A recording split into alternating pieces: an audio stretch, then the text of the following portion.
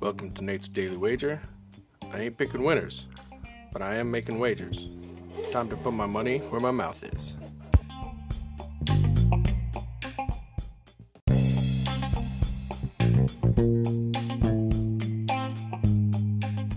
This is Nate's Wager for January 12th, 2020.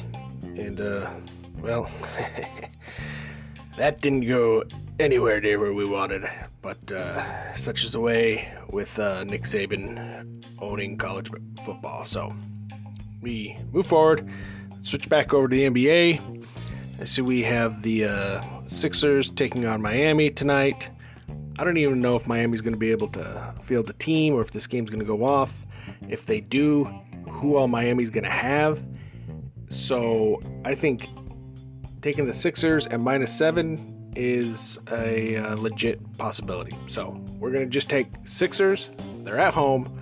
They should have their people against a depleted Miami team if this even happens. So we're going to take Sixers -7 over the Heat in tonight's NBA action. See anything better than that? Pound it. That's my pick, and I'm sticking to it.